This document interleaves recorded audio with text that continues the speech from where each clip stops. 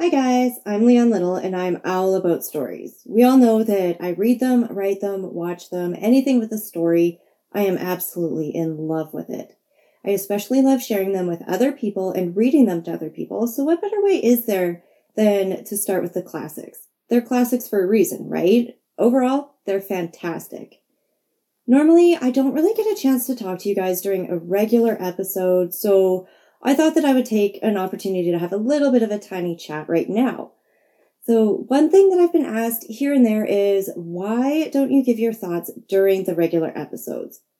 Honestly, the main reason is you. I did record an episode or two where I did include my thoughts throughout the reading, but the thing was, when I listened back to it, I found that it was pretty distracting, breaking away from the book and then going back to it. So it was just really jumpy going back and forth, but I still wanted to be able to share my thoughts. So that's where these recap episodes were born. It gives the best of both worlds. It gives the listeners the chance to listen to that chapter without any interruptions. But then again, if you're curious as well, you can still listen to these recaps or skip them, whatever works best for you. I am always interested in hearing your opinion, whether or not you want them in the actual episodes or if you would like them in these recap episodes. Hit up all the comments or you can message me directly on my Buy Me a Coffee page, which is leanlittle.com. So then let's get started with this recap, shall we? This recap starts off at chapter 6, the Deputy Procureur du Roi, the Procureur of the King. It focuses on another marriage feast, this one for an upper-class guy named Villefort and his fiancée Renée. Villefort is a magistrate, a lawyer. He's 27 and definitely looking to move up in the world. He's sitting down during his feast and discussing Napoleon, politics, his job, with all kinds of people of nobility because he's marrying a marquis's daughter. Even the gruesome parts of his job are brought up, which is to say the beheadings of certain criminals. We also find out that Villefort has a pretty serious past. His father was a supporter of Napoleon, and Villefort has spent a lot of time and effort to distance himself from that so he can get ahead in life, even to the point of disowning his father, Noirtier, and he renamed himself as Villefort. The nobility talks about how they want Villefort to be very strict with traitors and punish them pretty severely, which he promises to do, even though his fiancée wants him to be a little bit more lenient and show some mercy. We also find out through the conversation that he's made quite a good impression on the king, which is a huge compliment. At this point, Villefort has delivered the letter written by Fernand accusing Edmond of treason. He reads it out to the group and then leaves to deal with the situation. Overall, I can absolutely see this chapter happening today, but there's just a couple of things that kind of tweak me a little bit. The first is that right now, things are not so easily forgotten through just simply a name change and straight up ambition. The fact that Villefort's father is a Bonapartist would be brought up again and again and again, probably forever. The internet does not forget, and it's not very forgiving. Back then, it would have been forgotten over time because there's less of an access to information in that way. And Villefort's definitely trying to make that happen by kind of distracting everybody with all the good work that he's doing for the king. Another is that if a lawyer, policeman, anyone in that kind of work were to read a letter considered to be evidence in public that way, which is, he basically used it for entertainment during a dinner party, they would probably be fired in a heartbeat, especially before the accused had been tried in court. And then one thing that really gets to me is the treatment of Renée. At one point, she's basically told to keep her trap shut. She's a woman. She shouldn't talk about things she doesn't understand. Thankfully, we've come a long way since then, and if she were told that today, I feel like she would stand up for herself. And that brings us up to Chapter 7, the examination, where Villefort finds that Edmond has been arrested, to him, rightfully so. When he arrives home to interrogate Edmond, he meets Monsieur Morel, who pleads Edmond's case even before Villefort has a chance to talk to him.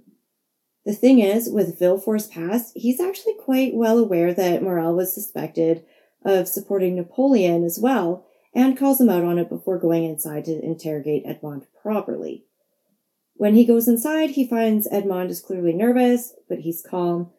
They go over all the basics, so his age, his job, what he was doing when he was arrested. We can see where Villefort's concerns are, which is social climbing and his fiancée. Then they get into the nitty-gritty of the issue and start discussing the possibility of Edmond having enemies, as well as his promotion. He lets Edmond read the letter, and Edmond tells the story of stopping at Elba. Villefort ends up taking him at his word that Edmond doesn't know anything about the contents of the letter and tells him to hand it over, and then Edmond can go. The downside here is that Villefort finds out who the package is addressed to. Turns out it's his own dad. So then he burns the letter, convinces Edmond that he's doing it to get rid of the evidence to protect Edmond and not himself. Villefort promises that he's going to be detained only for a little while longer and gets Edmond to agree to be escorted out by an officer. Villefort admits to himself that he's going to use the situation to his advantage, and that's pretty much where we leave off. There are so many points that I could make about why this chapter would never happen right now. The first one being the interrogation itself. A lawyer would never be doing the initial interrogation after the arrest, for one thing. Another is that it would have been recorded, likely both in audio and video. It would have recorded the entire interaction, including Villefort's change of heart, his physical reaction that he had to finding out who the letter was addressed to, and his own part in the conspiracy against Edmond. It would have caught all of it. Next comes the burning of the letter. I don't think interrogators would bring the original letter into the interrogation room. I think they would probably be more likely to bring in a copy, so burning it wouldn't actually do any good at all for Villefort. Something else that gets to me a little bit is that for something like treason, I feel like that would be a team effort on the part of authorities. To me, Villefort would not have been working alone. Keep in mind, though, I am in no way law enforcement, so I really don't know for sure. It's just my thoughts on it. But I don't think Villefort could have done this without being caught and getting arrested himself. Chapter 8, the Chateau d'If, sees Edmond being transported to jail. Given the deal that he's made with Villefort, Edmond goes willingly without making a fuss. Initially, he's put in a holding cell, but then he's collected by gendarmes and escorted to a carriage and brought to the docks surrounded by guards. He's nervous, but again, he has faith in Villefort, so he doesn't do anything because, Villefort made him so many promises. So he trusts in that, and he figures that Villefort is going to follow through. They get on a small boat and start making their way to the Chateau d'If. Edmond doesn't realize where they're heading, and it's only when they pass the Catalans and Mercedes' house that he starts really getting upset. He asks now and then where they're going, but the guards say nothing. They're not allowed. But they do cave when they're basically past the point of no return. Edmond freaks out. I mean, who wouldn't? He's basically going to Alcatraz.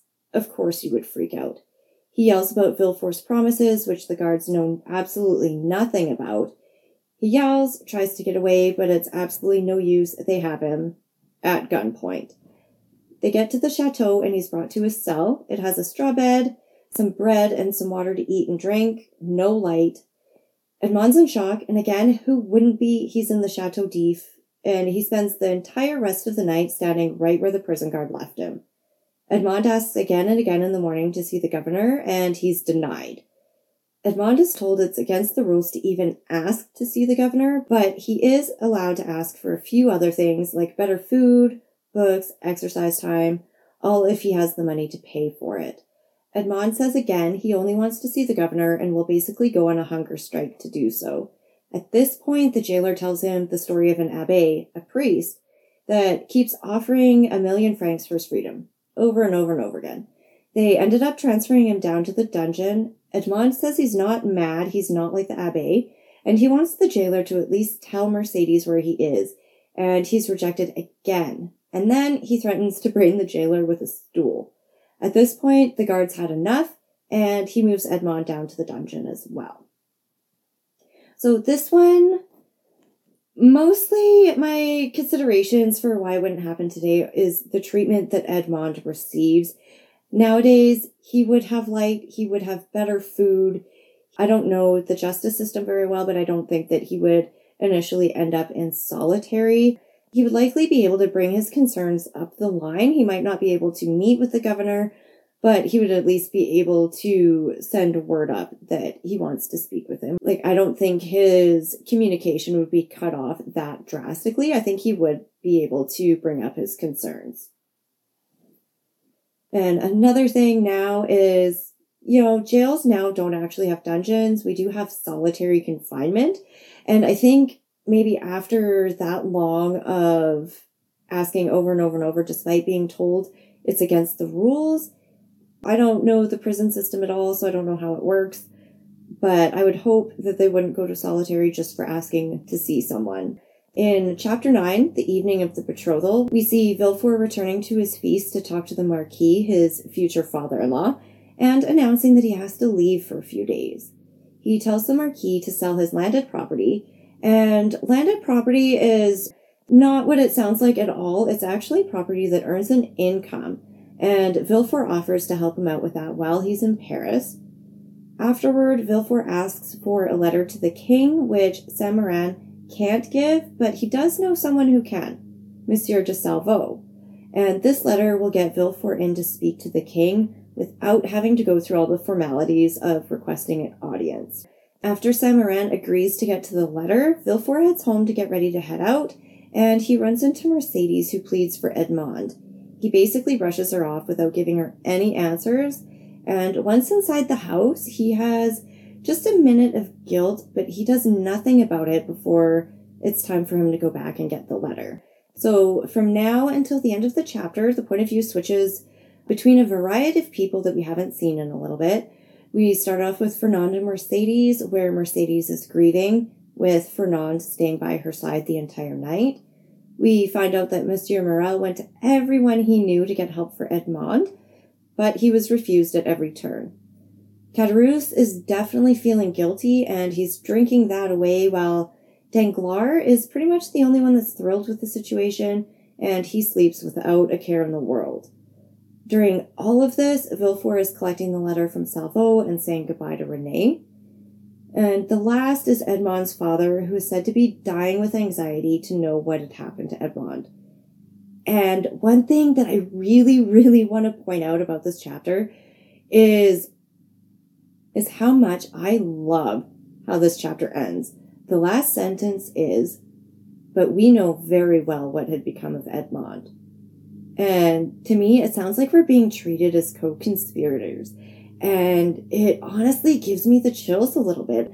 I don't know if you feel the same way too, but, in my head, it's kind of like, but we know very well what had become of Edmond. It's awesome. The biggest thing for me to point out here as to why it wouldn't work now is Saint-Méran being able to give the okay for his broker to sell his property to be delivered by Villefort.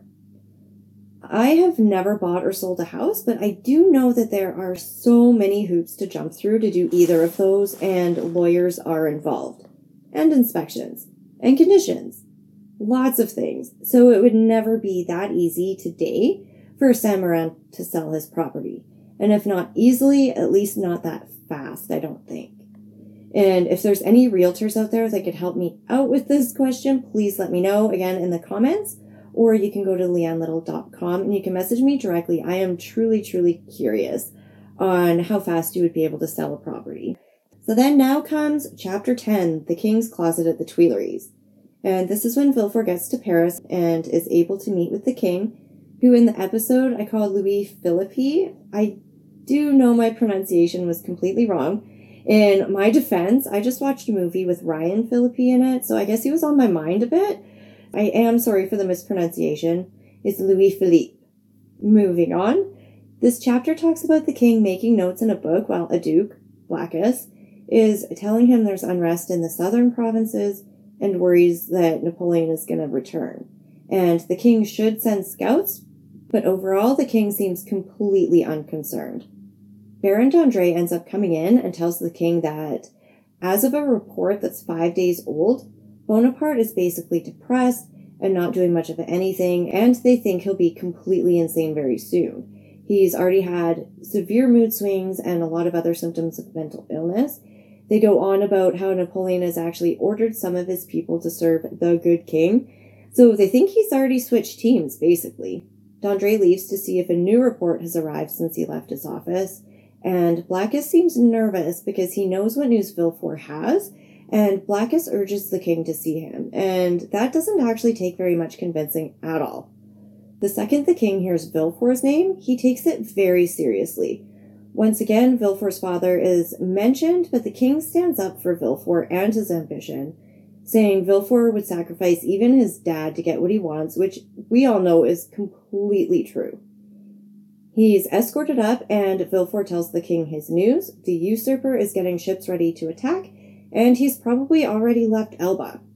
When he's questioned about where he got this information, Villefort embellishes the story, saying he suspected Edmond of Bonapartism for a while, and that Edmond had been given an oral message to give to a Bonapartist in Paris. When the king asks if he thinks it's serious, well, Villefort states, well, yeah, I left my engagement dinner for it. Of course I think it's serious. The king says that it would actually be hard to execute a conspiracy, not really believing it, but then D'Andre comes back and he's looking like he's going to pass out. And this is where the chapter ends. And again, it's mostly just communication issues that wouldn't be likely to happen now. For one thing, would Villefort even have to go to Paris now? Probably not. I think Salvo would have gotten Villefort to the point where a video call would have worked just fine.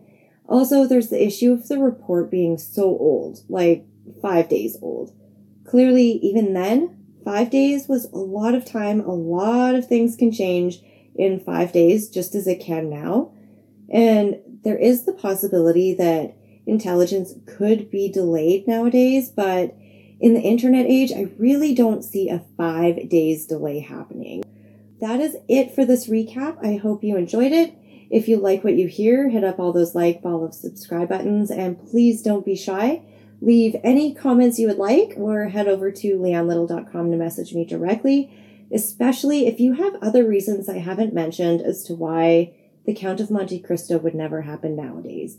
I hope you have an amazing day, and remember, it's all about the story.